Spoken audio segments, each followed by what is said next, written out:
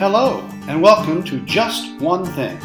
I'm Brad Stearns, here with Lisa Stearns, and we're your hosts on this weekly exploration of simple ways to enhance your relationships, improve your health, manage your stress, and just be happier.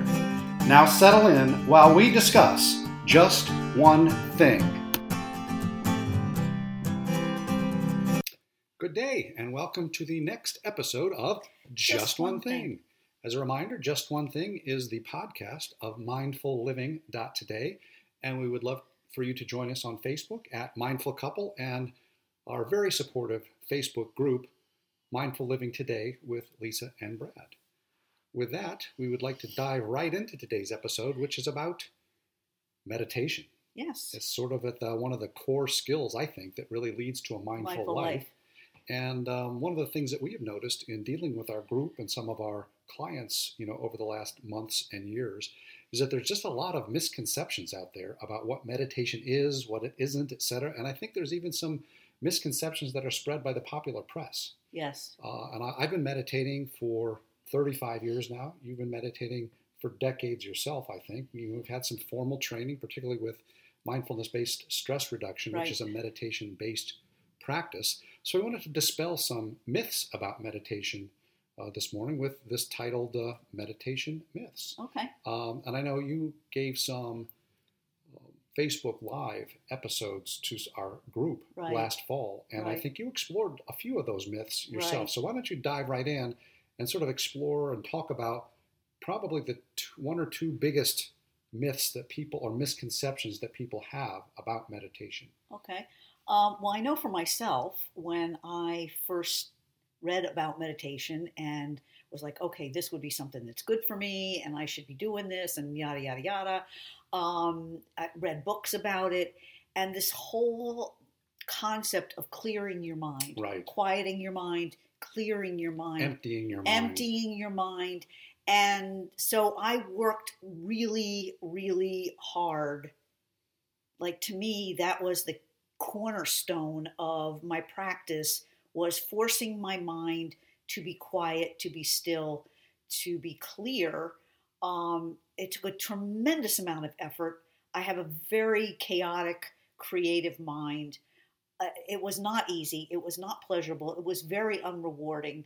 If I could go, my big deal was to count to 10. If I could make it to 10, No, you can't. I had that a huge success, and rarely did I Right, make it right. to 10 with a clear and we mind. have heard from others that they just get frustrated because Oh they, my gosh, they quote can't clear their mind. They can't clear their mind. They can't meditate. They don't do it well. Right.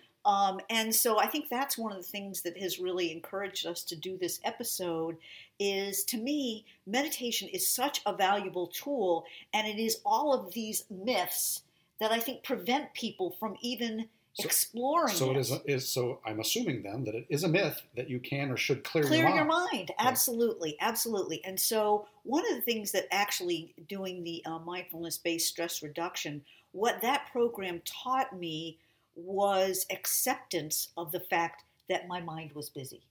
Right. That Well, yeah. your mind is just naturally busy. It's naturally curious. It's naturally going to go off and explore and make stories and create worlds and all that kind of stuff. And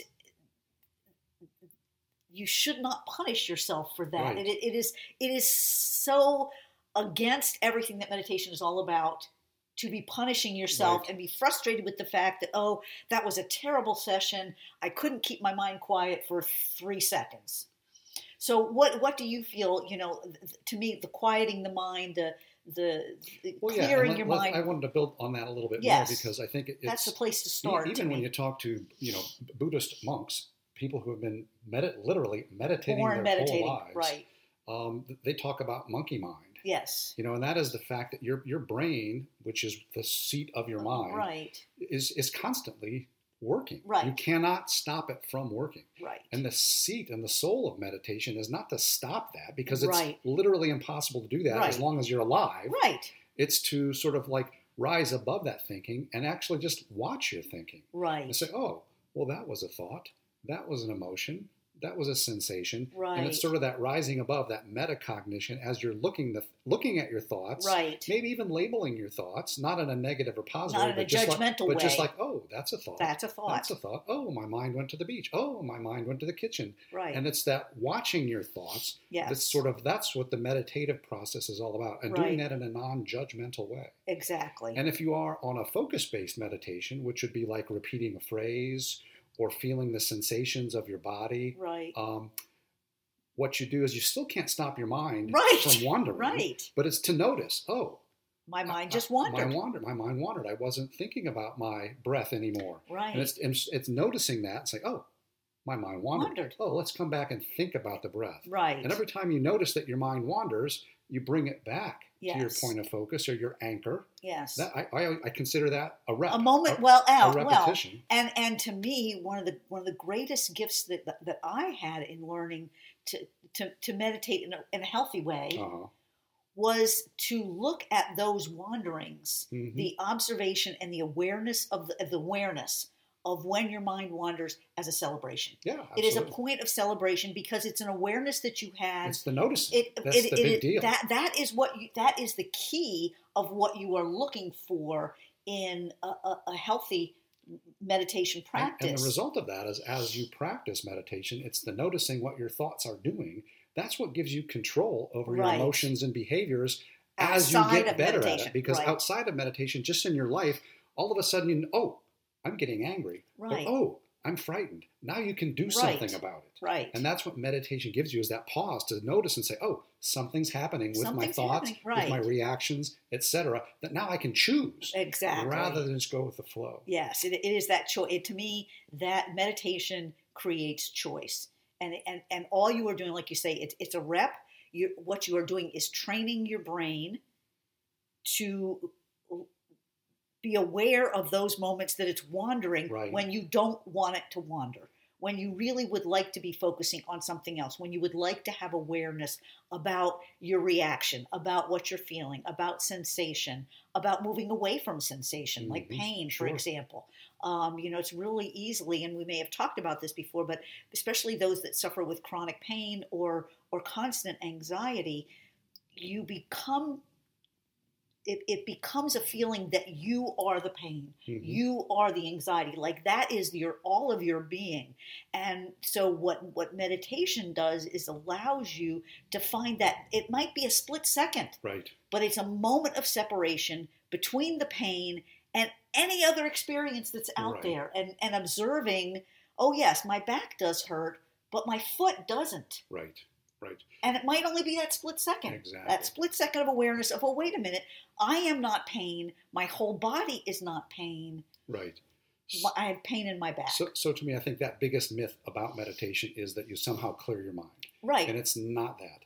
The other big myth that I wanted to explore, maybe we'll get to a third, but the next one is that it takes years or decades of meditation to have some kind of result. Right. And I will say that the longer you do it on a daily basis and over the years, the more value it will have. It's kind of like exercising and training. The longer you are a runner, the better runner you're going to be. The more weights you lift and the more years you lift, the stronger, the more muscular you're going to be. Right. And certainly the longer you meditate per day, the longer you meditate in number of years, consecutively, the more value it's going to have in terms of that emotional and behavioral regulation. But, and there are immediate benefits that you can get from the very first day that you start to meditate. You want to talk a little bit about that? Well, you seem all gung-ho about it, so go with it. Go with it. Well, and we've talked about immediate anxiety relief a couple of weeks ago. And one of the first things that you will notice is that as you sort of just practice meditation, as we've described it, not worrying about your brain racing or wandering, but just noticing and bringing it back and being happy about that, and be focusing on the breath or body sensations or just watching your thoughts, you will notice that there is an immediate relief from anxiety and nervousness and fear that you might feel in your life. Right. So almost immediately from the get-go, you're going to receive some benefits to emotional regulation, particularly down-tamping negative emotions, whether it's anger, anxiety, fear, anything like that. And from the moment you start, assuming that you can allow yourself to practice with patience and And kindness acceptance, and not be upset with yourself, Right. you're going to experience those positive emotional benefits from the get-go. Right. Yeah. And to me, as you referenced from our anxiety podcast we did a couple weeks ago, it starts with a breath.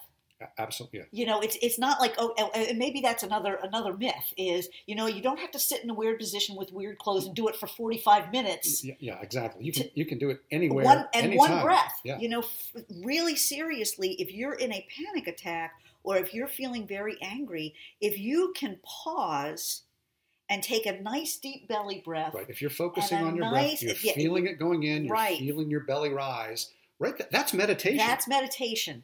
That's it. And that moment, it short circuits that fight or flight response and tells your brain, oh, wait a minute, I'm not in danger. I'm safe. I don't have to panic. I'm not threatened. Now I have choice. And that's when executive function steps in and allows you to have that cognitive, that mindful thought of, do I want to respond this way? Right. And that's just from a breath. Right.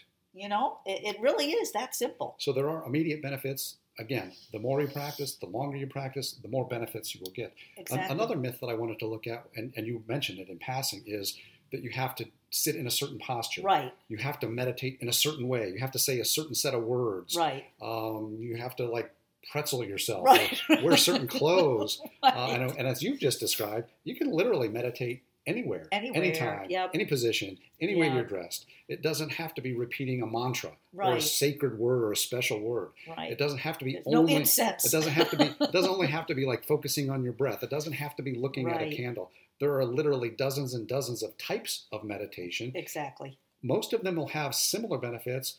Different ones might have other types of benefits. You know. Well, and in fact, the meditation that I like to teach in our program that we will be putting together, that we're putting together and launching, it is not a traditional seated, quiet meditation. The meditation that I like to teach people that think that they can't meditate or people that are struggling with meditation, I like to teach them moving meditations, active meditation, things that are not just sitting, in an unusual posture. So that to me opens that whole experience up to, oh, wait a minute, this is more than just sitting with my legs crossed, and I can't do that anyway. You know, my back hurts, I can't sit still. That totally blows that whole myth out of the water. And the last myth I think I wanted to cover today is some people are fearful of meditation because they think it runs counter to their particular religion. Mm-hmm. And I wanted to emphasize that the way we talk about meditation, although it does have some roots, in Eastern, I'll say traditions and not philosophy, religions, it is something that is compatible with every religious belief. Oh, absolutely. It's compatible with agnostic beliefs. It's compatible with being an atheist. It's based on the science of your brain, how your brain works, how your emotions work.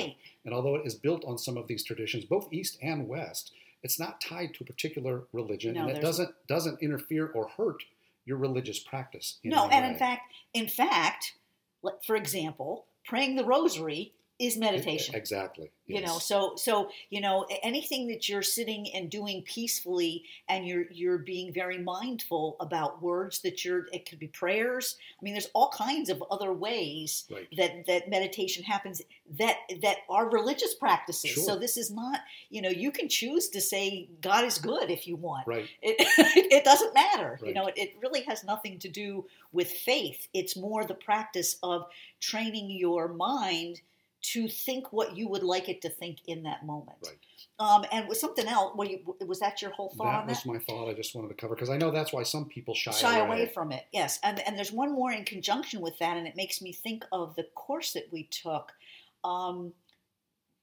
You are not your thoughts. Right. Is the final point. So I know when in one of the classes that I took, someone was genuinely afraid. They were genuinely, deeply afraid that their mind was still for the only time in their life. They never remembered having a mind that wasn't off doing a dance. And during this highly focused, guided meditation. The sensation they felt was my thoughts stopped. Right. And it scared them. And they thought they were going to disappear. They thought something bad was going to happen because their thoughts were quiet, they just had a Rel- moment of rest. Relatively quiet. Yes, Yeah, rest, they yes. had a moment of rest in their mind.